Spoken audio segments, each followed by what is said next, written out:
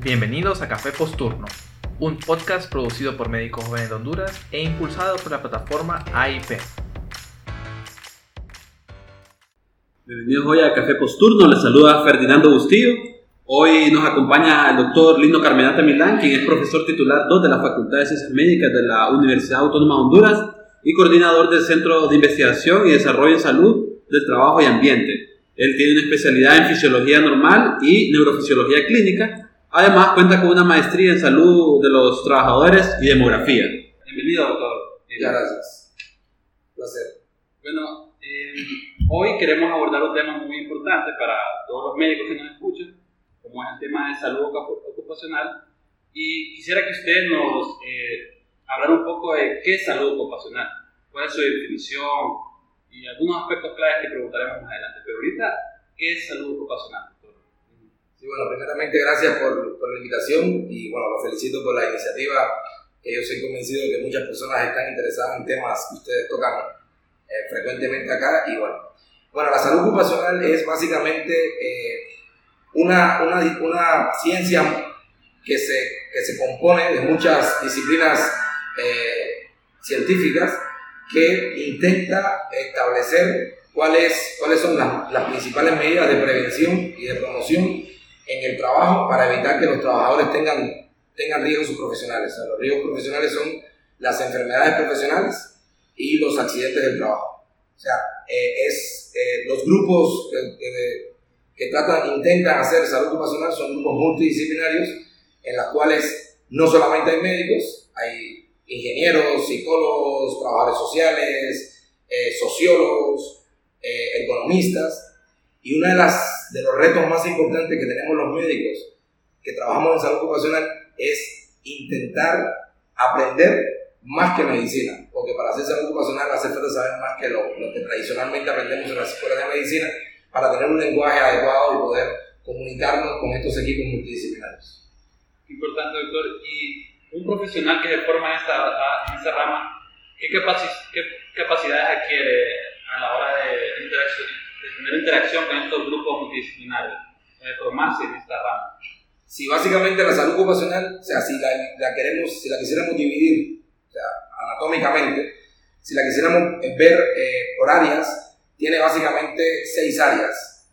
Una es la higiene, la otra es la seguridad, la ergonomía, la psicología y la sociología, la medicina y la enfermería y toda la parte que tiene que ver con el ambiente.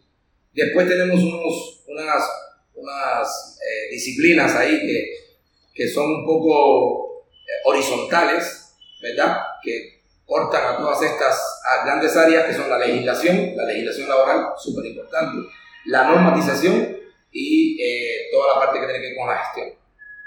Doctor, ¿y usted tiene conocimiento sobre qué instituciones educativas o países cercanos aquí dentro de la región latinoamericana o iberoamericana ofrecen esta oferta educativa a los que nos están escuchando en este momento? Sí, o sea, uno se puede formar, o sea, uno puede entrar al campo de la salud ocupacional por varias vías. La vía más temprana es hacer una carrera. O sea, hay licenciaturas a nivel mundial y a nivel regional, licenciaturas en salud ocupacional. A veces se llaman así licenciatura en salud ocupacional, otras veces se llaman ingeniería en salud ocupacional y a veces combinan licenciatura, que fue una sorpresa cuando la vi en Costa Rica, se llama licenciatura en ingeniería en salud ocupacional. En el área, en la región, solo hay estos tipos de carreras en Costa Rica. Panamá está intentando comenzar con carreras de grado en el área de salud ocupacional y después en América Latina, pues Colombia, Chile, Argentina, o sea, hay varios que lo tienen. Después, bueno, si no nos enteramos que había la carrera de grado y agarramos cualquier otra carrera, pues entonces ya graduándonos hay formas desde el posgrado de incorporarse a la salud ocupacional.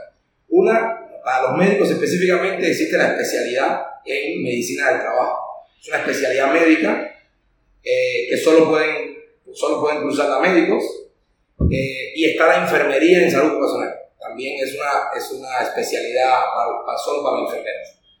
Después hay maestrías maestrías en muchas ramas de la salud ocupacional, maestrías en higiene ocupacional, en higiene industrial, maestrías en psicología ocupacional. O sea, hay un montón de maestrías. En el caso de la región, alguien que quiera formarse, bueno, de hecho hay varias personas que se han formado ya en nuestro país. La mayoría se han formado en Nicaragua. Nicaragua oferta 2 maestrías, una en Managua y la otra en la UNAM León. Y después, en el año 2002, hubo una oferta en la cual el Instituto Nacional de Salud de los Trabajadores de Cuba vino y se formaron 30 profesionales, la mayoría médicos. Y bueno, específicamente en Honduras, la maestría se va a llamar Gestión en Salud, Seguridad y Ambiente en el Trabajo. Está a punto de abrir. Estamos en los últimos toques ya, posiblemente en finales de octubre o el año que viene, no sabemos todavía. Y me enteré hace dos o 3 días que UNITED está ofertando una especialización en salud ocupacional. O sea, no he visto el programa, no sé a qué se refiere específicamente, pero bueno, sí me enteré hace 2 o 3 días de eso. Muy interesante, doctor, lo que nos ha dicho sobre qué carreras se ofertan a nivel regional y latinoamericano sobre este tema. Pero quisiéramos saber qué eventos se han realizado o se realizarán en el marco de la salud ocupacional dentro del territorio hondureño. Sí, bueno, desde el punto de vista de organizaciones, casi todos los países de Centroamérica, bueno, y casi todos los países de América Latina, tienen asociaciones o sociedades de salud ocupacional. Tienen diferentes nombres, diferentes denominaciones. La de Honduras se llama Asociación Hondureña de Medicina del Trabajo y Salud Ocupacional, ASOMED. Y generalmente, bueno, todos los años, desde el año 99, se organiza un congreso nacional. A veces coincide con que en el país se han hecho también congresos internacionales, sobre todo centroamericanos. Y este año el congreso, bueno, a veces las sedes son alternas, a veces en San Pedro Sula, a veces en Tegucigalpa. Y una cosa interesante que tiene Honduras es que los públicos, cuando tenemos el congreso en San Pedro Sula, el público es completamente diferente a cuando el congreso es acá en Tegucigalpa. Y eso, desde que empezamos a organizar el congreso, tenemos que darnos cuenta de eso, porque muchas veces las temáticas que se tocan en los congresos que se hacen en San Pedro son bastante diferentes a las temáticas o la forma de abordar la temática cuando se hacen en Tegucigalpa. Cuando se hacen en San Pedro, este año es en San Pedro, es del 26 al 29 de septiembre, es en el Hotel Copante. Cuando se hacen en San Pedro, el público que viene, bueno, vienen muchos médicos de empresa, enfermeras de empresa, vienen incluso gerentes, personal administrativo de las empresas. Hay muchas empresas en San Pedro Sula y tienen programas de salud ocupacional, mientras que cuando se hacen en Tegucigalpa, pues el público es mucho más académico. Hay muchos más estudiantes, hay muchos más profesores universitarios. También hay igual, por supuesto, que vienen personas del país que también hacen salud ocupacional directamente, de manera práctica en las empresas, pero es relativamente menor. Entonces, bueno, voy a aprovechar el espacio para invitarlos a todos a un congreso bastante interesante, como decía usted, porque empezamos a ver cómo se puede abordar la medicina desde un punto de vista diferente. O sea, todo esto que nos han explicado en salud pública, toda esta cosa de la prevención, de la promoción de la salud, todo esto en los ambientes de trabajo tiene un papel absolutamente importante. O sea, que ocurra un accidente en un lugar de trabajo significa que no hemos hecho posiblemente absolutamente nada por tratar de evitarlo. Entonces uno empieza a tener una visión mucho más holística de la medicina y de cómo hacer salud. Y bueno, usted mencionó alguna de las un evento que va a haber este 26 y 27. ¿Cuál es el costo del evento, doctor? Bueno, el congreso es 26. El 26 tenemos una cosa que le hemos denominado segundo encuentro de investigación en salud, trabajo y ambiente. Estamos ofertando hace 4 años un diplomado, se llama Diplomado en Salud, Seguridad y Ambiente en el Trabajo. Lo hemos hecho siempre en San Pedro Sula. Tenemos 300 personas ya graduadas del diplomado y es obligación en el diplomado dura 6 meses, el diplomado hacer un trabajo de investigación. Entonces vamos a aprovechar el marco del congreso, el año pasado también lo hicimos, aprovechar el marco del congreso para que los trabajos finales del tercer diplomado, que fue el que terminamos el año pasado, sean presentados ahí. Entonces el 26 de septiembre será 11 trabajos de investigación hechos por médicos con médicos que no sabían absolutamente nada de salud ocupacional, salieron de la Facultad de Medicina y bueno, pues la forma de trabajar fue esa, o sea, es una fuente importante de trabajo ahorita en las empresas y bueno, ha mostrado un interés súper bueno y ahí tenemos eso. Después el 27 y el 28, que es jueves y viernes, es el congreso como tal, tenemos 45 presentaciones o exposiciones sobre todos los temas de salud ocupacional, tenemos 8 extranjeros, 8 personas expositoras extranjeras, nos vienen de Estados Unidos, de todos los países de Centroamérica, tenemos personas invitadas de Ecuador, de Colombia. Y el sábado, también aprovecho la oportunidad para decirlo, vamos a presentar la primera guía es la primera guía que se hace en el mundo sobre vacunación para los trabajadores. Tenemos el orgullo de poder decir que la SOMED fue una de las asociaciones que participó en realizar esta guía en el marco de una asociación que se llama Federación Centroamericana y del Caribe de Salud Ocupacional, en la cual están representadas 13 asociaciones científicas: México, todo Centroamérica, Cuba, República Dominicana, Puerto Rico, Venezuela y Colombia. Entonces hicimos esta guía, se hizo esta guía, todo el mundo ha hecho elogios en la guía, ¿verdad? Y entonces la vamos a presentar oficialmente el sábado 29 en el Hotel Copante. A todos los asistentes se les va a dar una guía, ¿verdad? Una guía impresa, porque está en internet, están en la página web. Y ahí están por actividad económica, si usted es agricultor, ¿qué vacunas debe ponerse? Si usted es ganadero, ¿qué vacunas debe ponerse? Si es constructor, ¿qué vacunas debería de tener puesta para poder prevenir enfermedades que son muy fácilmente prevenibles y de las cuales se nos enferman y se nos mueren trabajadores? ¿Y el costo total de este año? Es cierto, el costo. Nunca quiero decir el costo porque cuando digo el costo, pues la gente dice, ya no voy. Bueno, este año tenemos a partir del año pasado, ya tenemos al SAR detrás de nosotros. Al SAR no con Z, sino con S. Entonces tenemos que pagar, o sea, a pesar de que somos una sociedad absolutamente sin fines de lucro, que capacitamos a los médicos, y no solo a los médicos, sino a otros profesionales de la salud ocupacional, pues tenemos que pagar el 15%, como todo el mundo. Y entonces el costo va a ser, son 1.000 lempiras para cualquier profesión, los técnicos, para el personal técnico y las enfermeras. 1.500 para los médicos en servicio social y 1.800 para los médicos graduados. Muy interesante lo que nos acaba de decir. Y nos gustaría que nos hablara un poco sobre algunas asociaciones que existen a nivel nacional, o grupos de trabajo, y también a nivel internacional, regional también, sobre el tema que fomentan la salud ocupacional en ambientes laborales.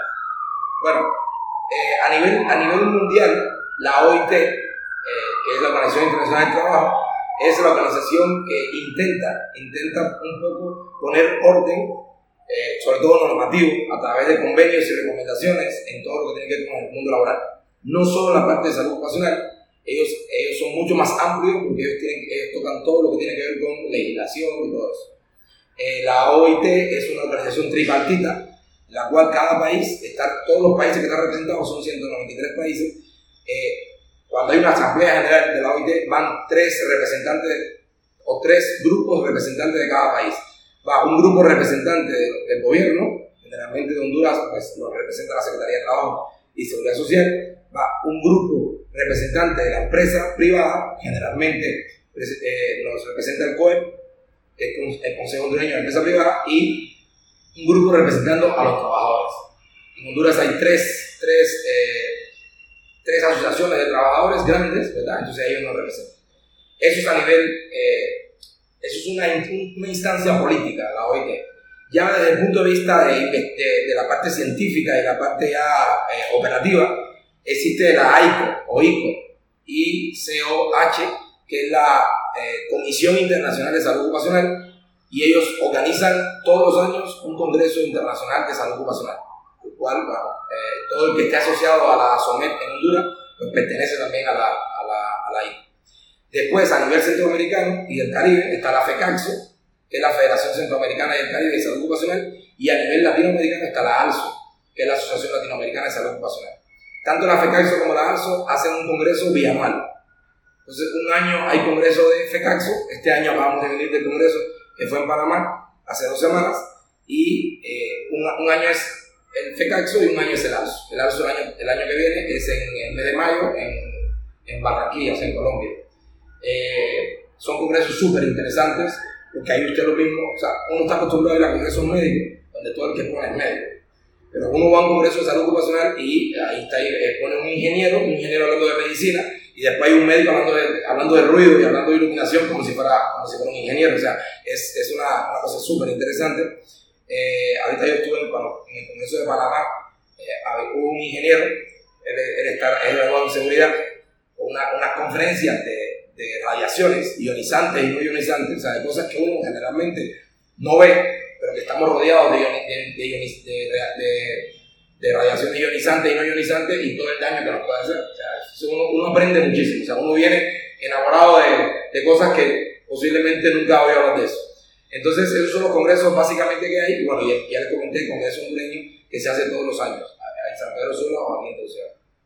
Y respecto a la empresa privada, doctor, ¿está acorde al cumplimiento de la ley del trabajo o las directrices de la OIT, que son ya directrices internacionales? ¿Qué nos podría decir respecto a eso? Bueno, desde el punto de vista de obligaciones, la salud ocupacional parte de un hecho importante. La obligatoriedad de cuidarse, de cuidar la salud, también está planteado en los fundamentos de la salud pública. Es una responsabilidad compartida. O sea, la empresa, aunque legalmente en el Código del Trabajo de Honduras lo dice, y casi todos los códigos del trabajo del mundo, la obligación fundamental de cuidar a la persona en el trabajo es de la empresa. Nosotros desde la salud ocupacional incentivamos a que sea también el trabajador el que se responsabilice por su salud. O sea, si sabe que hay un riesgo o percibe que hay un riesgo y la empresa no ha hecho nada, pues el trabajador debería exigir también. Pero a veces tenemos trabajadores demasiado pasivos, tenemos trabajadores que tienen un nivel educacional bajo, y posiblemente muchas veces, cuando lo sabemos, muchas veces no son capaces de exigir o de pedir lo que realmente le toca. Entonces, desde el punto de vista legal, en Honduras, el Código del Trabajo, que es del año 59, con algunas modificaciones por ahí, es el que rige toda la parte que tiene que ver con el trabajo en Honduras, y en el título quinto es con la parte de salud ocupacional. En el año 2004, después de un montón de años, se pudo aprobar el Reglamento General de Medidas Preventivas de Accidentes de Trabajo y Enfermedades Profesionales, que viene a reglamentar todo lo que dice el título quinto del Código del Trabajo. El reglamento es bastante extenso, pero bueno, tiene falencias. Y bueno, con respecto a cómo está el cumplimiento desde la empresa privada, la empresa privada y las empresas públicas también. O sea, la Universidad Nacional Autónoma de Honduras tiene tanta responsabilidad conmigo, y incluso con los estudiantes, y sobre todo los estudiantes que tienen un papel de aprendices en el hospital, de cuidarnos exactamente igual como haría cualquier empresa privada. A veces se nos olvida, ¿verdad? O sea, vamos a secretarías de Estado donde la salud de las personas está peor que una empresa privada. Entonces, a veces siempre hablamos de la empresa privada. Toda empresa en Honduras, toda empresa, sea pública, privada, sea pequeña empresa, sea gran empresa, todas tienen que cumplir el reglamento, lo estipulado en el reglamento. En el reglamento dice que toda empresa que tenga menos de 10 trabajadores tiene que tener una persona que es el delegado, se llama así, delegado de salud ocupacional. Toda empresa que tenga más de 10 trabajadores tiene que tener una figura que se llama Comisión Mixta de Higiene y Seguridad. Esa comisión es bipartita, o sea, tiene que estar conformada a partes iguales por representantes del patrón o del empresario y por representantes de los trabajadores. Y ellos son los que, tanto el delegado de salud ocupacional como la comisión, son los que tienen que velar porque la empresa invierta y tenga planes y programas en salud ocupacional. ¿Cómo estamos? ¿Cómo te puedo decir que estamos?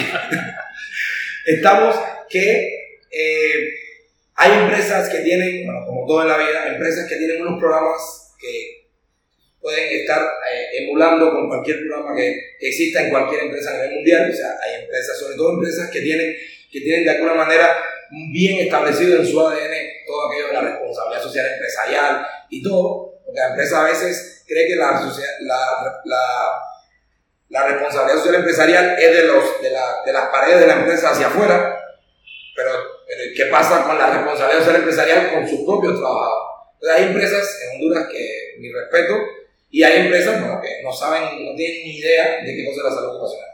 Hemos ido avanzando porque desde el Seguro Social, tuve la oportunidad de trabajar algún tiempo en el Seguro Social y de organizar un poco el régimen de riesgos profesionales del Seguro Social. Desde el Seguro Social hay un programa bastante interesante que es el programa del Sistema Médico de Empresas, que incentivamos a las empresas a que contraten personal de salud. Muchas veces vamos a la empresa y yo le digo, se le preguntamos, ¿y aquí quién hace la parte de salud ocupacional? No, la salud ocupacional, tenemos un departamento de salud ocupacional y luego, bueno, enséñeme quiénes trabajan ahí. Me dice, no, el ingeniero fulano, la psicóloga mengana, yo le digo, pero ¿y el médico o la enfermera? Dice, no, es que no puede ser que un departamento que se llame salud ocupacional no tenga personal de salud. Yo soy de los que defiendo que un ingeniero puede saber medicina y nosotros podemos saber de ingeniería, pero nada sustituye el trabajo del médico y de la enfermera. O sea, tiene que haber un médico y tiene que haber una enfermera. De hecho, cuando llegamos a algunas empresas y decimos estas opiniones, cuando terminamos las reuniones y salimos, los primeros que nos felicitan y nos dicen muchísimas gracias son las mismas personas que se dan cuenta de que hace falta un médico. O sea, que han ido machacando, sobre todo las personas de recursos humanos, que muchas veces nos quejamos de que maltratan a los trabajadores, que no sé qué, que no nos entienden. Es que uno vas a entender si no tienes un personal de salud al lado que te pueda orientar, que te pueda decir, ¿verdad? Entonces yo creo, y tenemos la buena experiencia, de que las empresas que han ido incorporando personal de salud, médicos, y hay muchas enfermeras, son empresas que han cambiado no posiblemente los resultados, sino han cambiado la forma de ver al trabajador, la forma de entender la salud, que no es algo más, que no es algo añadido, o sea, que es algo que está muy intrínseco en la calidad de la producción, en el tipo de producto que ofertamos. Bueno, y ya sabemos que a nivel mundial hay campañas importantes de que cuando se enteran de que en una empresa hay explotación, o hay trabajo infantil, o hay malos tratos, pues hacen boicot a nivel internacional, ¿verdad? Sobre los productos, algunos tipos de productos. Y doctor, ¿existen algunos indicadores que nos permitan ver cómo ha sido el desarrollo, en el caso ya directo de Honduras, en este tema de salud ocupacional? De resultados, es difícil. Es difícil porque o sea, el mundo empresarial es un mundo complicado. Es un mundo complicado porque están acostumbrados a ser criticados sin que realmente podamos ver más allá de eso. O sea, cuando yo empecé en salud ocupacional, hace muchos años, hace 20 y tantos años, para mí el trabajador era una persona explotada, el empresario era un explotador, y bueno, era todo en blanco y negro, así, ¿verdad? Muy eso. Y el gobierno, pues los gobiernos tenían que mediar entre el explotado y el explotador, y bueno, pues se limpiaba las manos y no hacía nada. Le agradezco a la vida, ¿verdad? Que es una oportunidad de vivir porque uno aprende. Y bueno, ahorita tengo una visión absolutamente no contraria, sino mucho más enriquecida. Nada es en blanco y negro, todo es en colores, ¿verdad? Mientras más matices, mejor, porque uno puede entender las cosas. Y lo que pasa con la empresa es que las empresas están acostumbradas a ser bombardeadas y nunca defendidas. O sea, entonces las empresas son muy, sobre lo que me preguntaba si habían indicadores. Yo estoy convencido que hemos avanzado muchísimo.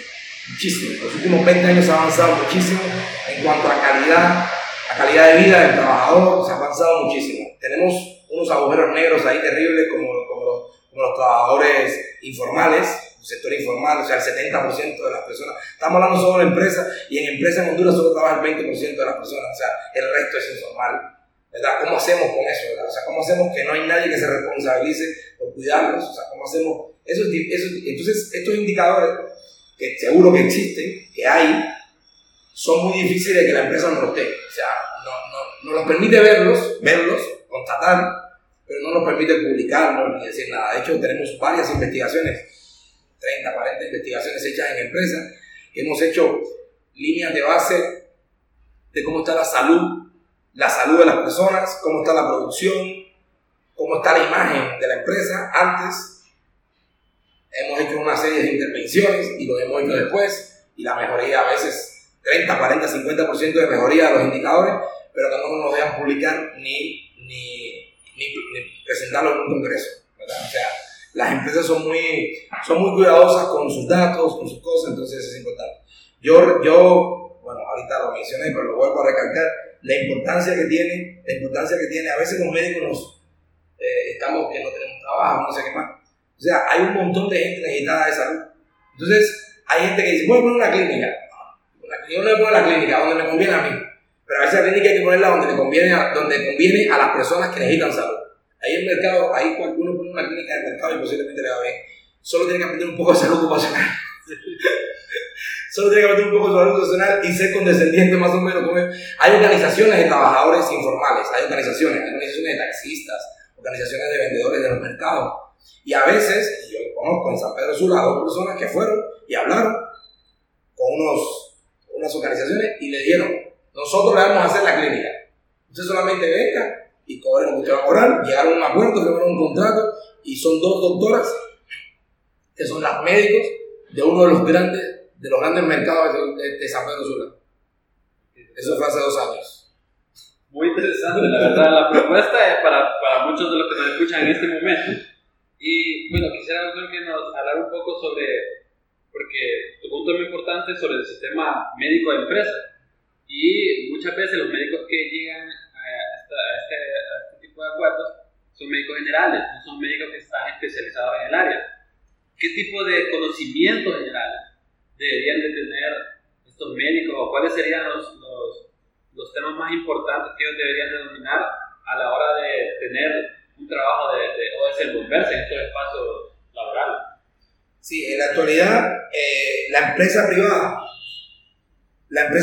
es el tercer contratador de médicos en el país. O sea, después de la Secretaría de Salud y el Seguro Social, la Secretaría de Salud tiene 2.000 y tantos médicos, y el Seguro Social, en la empresa privada hay alrededor ahorita en este momento 500 y tantos médicos trabajando en empresas.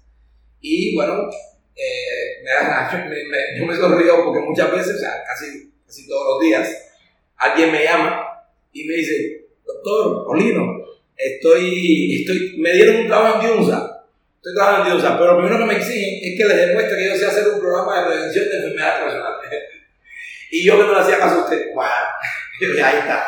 Entonces, alguien me llamó cuando estaban haciendo la carretera para Choluteca, alguien me llamó, 2 personas me llamaron. Uno vive en Guascorán y el otro vive en Choluteca. Me llamaron que la oferta que tenían ahorita era las empresas que estaban construyendo la carretera necesitaban médicos, pero les exigían que supieran salud ocupacional, que tuvieran algún papel de salud ocupacional. ¿Ya? Entonces, bueno, yo le digo, vengan para acá, nos metemos ahí arriba en la oficina unos 3-4 días, nos encerramos y les doy ahí más o menos la generalidad. Pero, o sea, ¿cuál es la vía ahorita? Bueno, en la carrera de medicina, creo que en salud pública 3, ¿no? La rotación de salud pública 3 hay como 1 o 2 semanas de salud ocupacional. ¿Qué debe saber un médico? O sea, un médico debe saber primero que existe la salud ocupacional. Y la otra es el papel que tiene el médico en la salud ocupacional. Ya hablamos varias veces que son equipos multidisciplinarios, pero el médico es el centro de ese equipo multidisciplinario. ¿Ya? Y hay que aprender a ser el centro de las cosas. O sea, sin creerte que eres el centro. ¿Bien? O sea, saber que eres el centro sin creértelo. Entonces, es un profesional que tiene que empezar. O sea, primero es un profesional respetado. Un médico es un profesional respetado. Y de hecho, aunque no seamos líderes natos, llegamos a cualquier lugar y hay otros profesionales y de alguna manera se organiza la cosa con que el médico es el que al final termina decidiendo las cosas. ¿Bien? O sea, eso no nos hace mejores que nadie, pero nos da una responsabilidad que tenemos que asumir y que muchas veces no sabemos.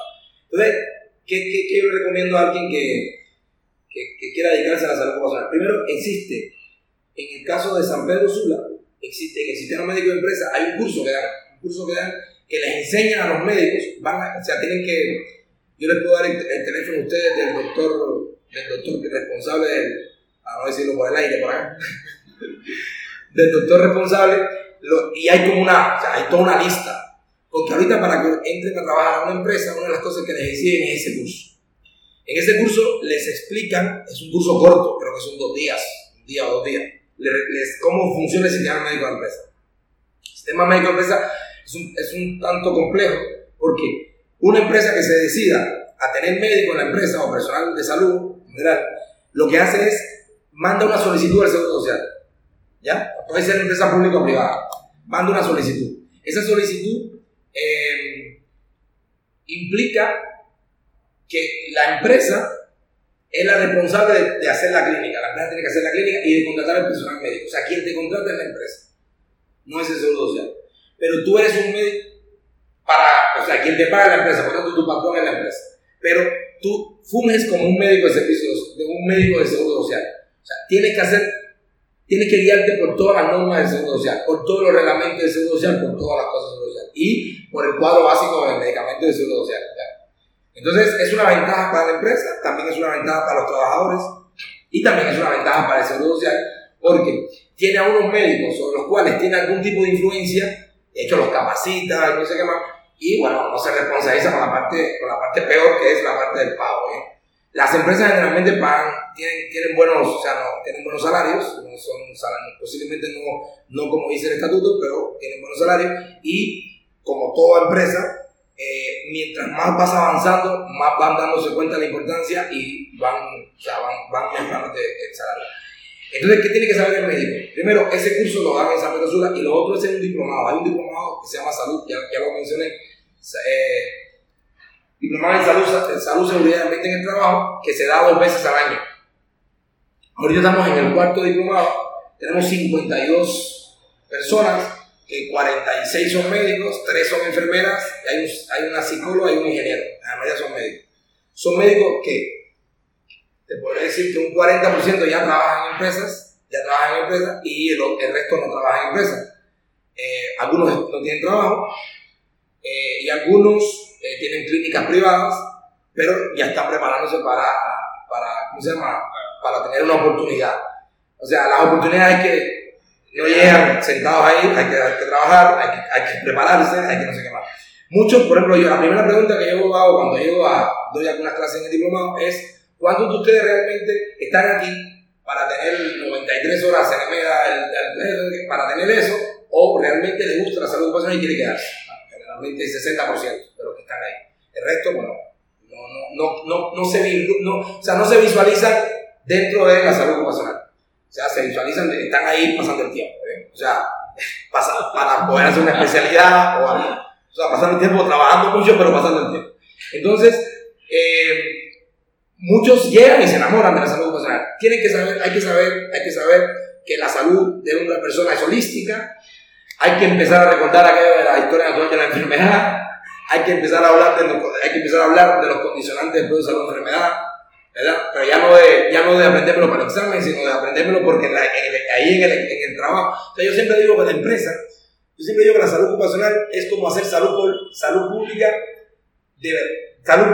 no de verdad, pero en la cual tú puedes incidir y obtener muy rápidamente los resultados. O sea, cuando uno se dedica a la salud pública, a nivel de un país, a una comunidad, eso es muy cambiante, uno no tiene mucho control sobre las cosas. Como usted es una empresa, usted es el médico de la empresa. O sea, hay empresas en Honduras que tienen 23.000 trabajadores. Usted es el médico de 23.000 personas.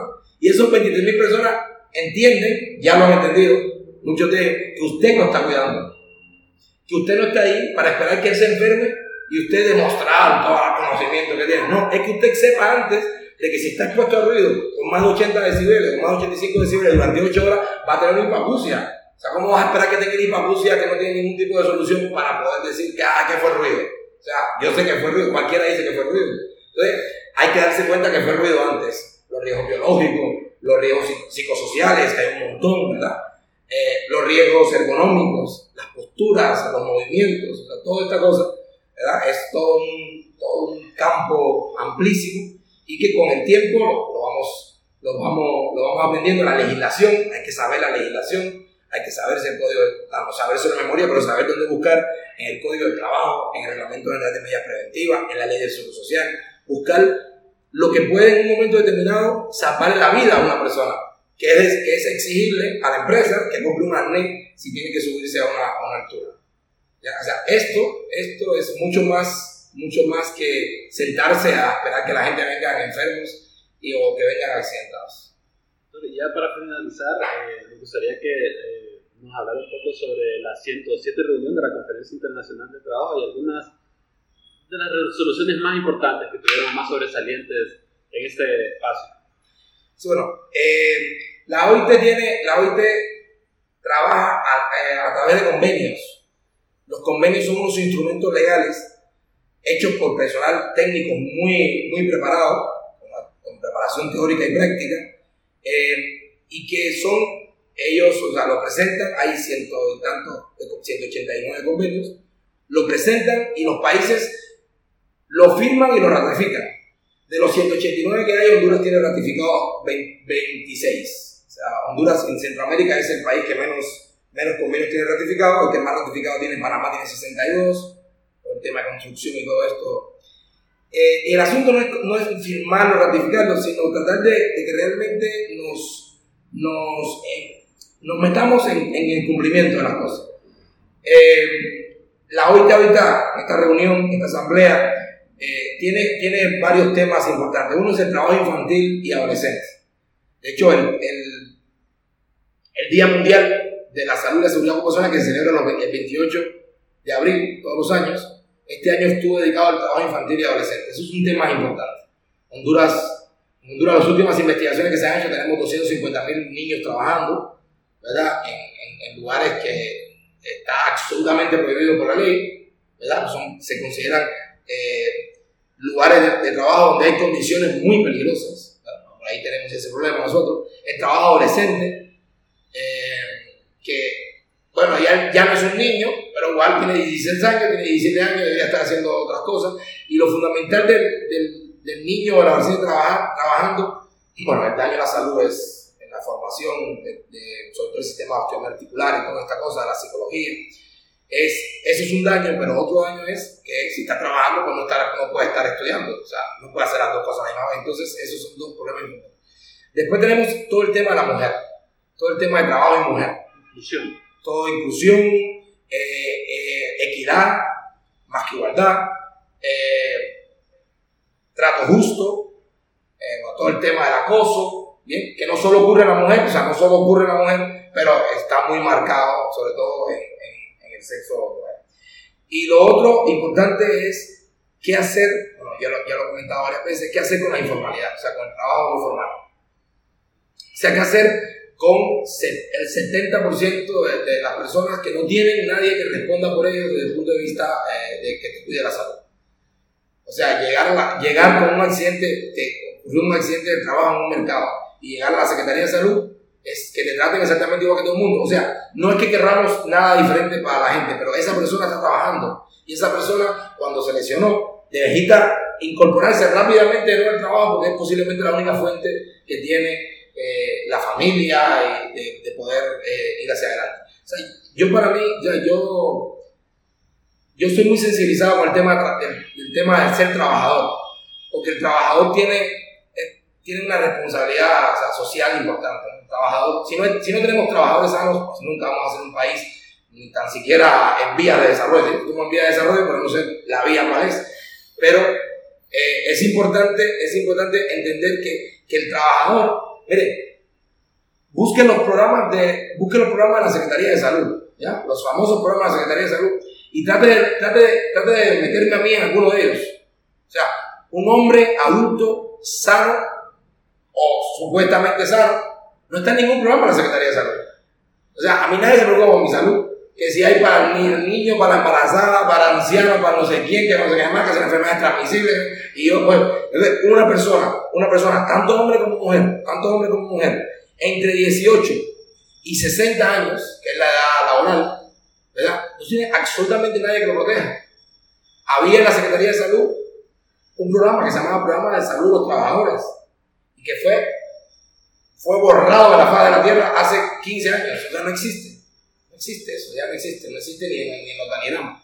Entonces, son cosas que uno piensa, y de esa manera, o sea, no podemos desarrollarnos, o sea, no hay forma. O sea, ¿qué está pasando con el 1.3 millones de personas que trabajan en agricultura y ganadería en Honduras?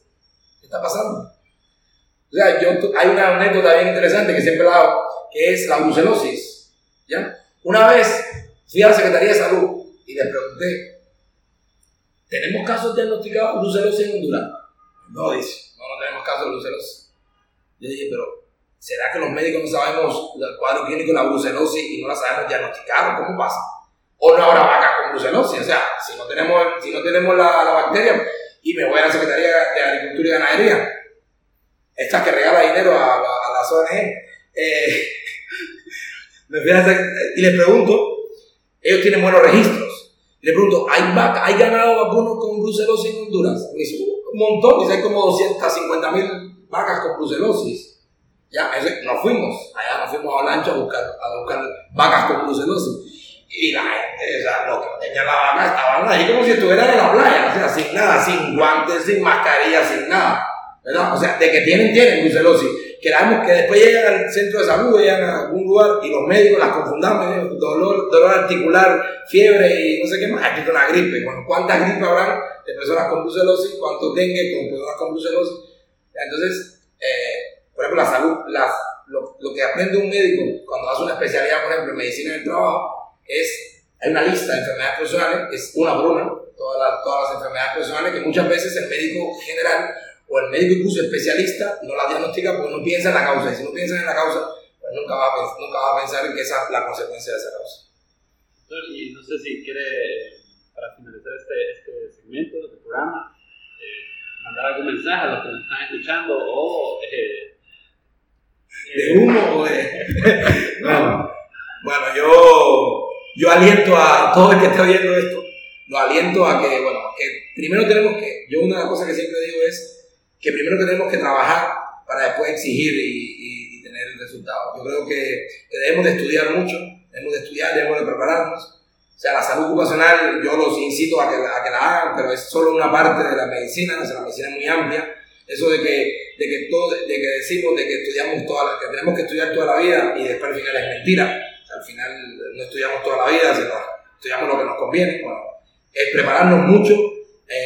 Estamos haciendo desde la SOMED, estamos haciendo todo lo posible por ampliar las ofertas académicas en el área de la salud ocupacional para partir del inicio, o sea, de tener personas ya formadas y entonces poder ir con un mensaje claro hacia las empresas de que tenemos todo un grupo de médicos bien preparados, médicos y enfermeras bien preparados para poder ser contratados. A veces las empresas nos llaman y nos dicen, pero ustedes me dicen que contraten médicos, y cuando yo empiezo a entrevistar a los médicos, ninguno sabe salud ocupacional. Entonces no puedo contratar médicos, porque ¿para qué quiero un médico general si lo mando al Seguro Social y lo atienden?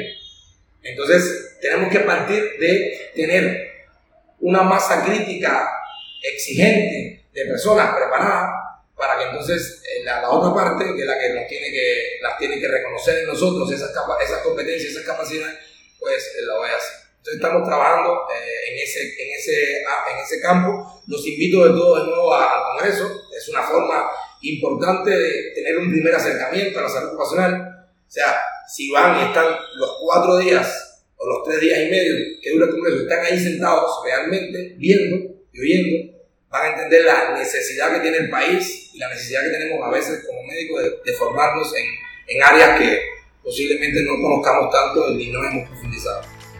Muy agradecido, doctor, por acompañarnos en este programa. Les saludo a Fernando Bustillo y continuaremos hablando de otros temas en los próximos programas. Gracias a ustedes.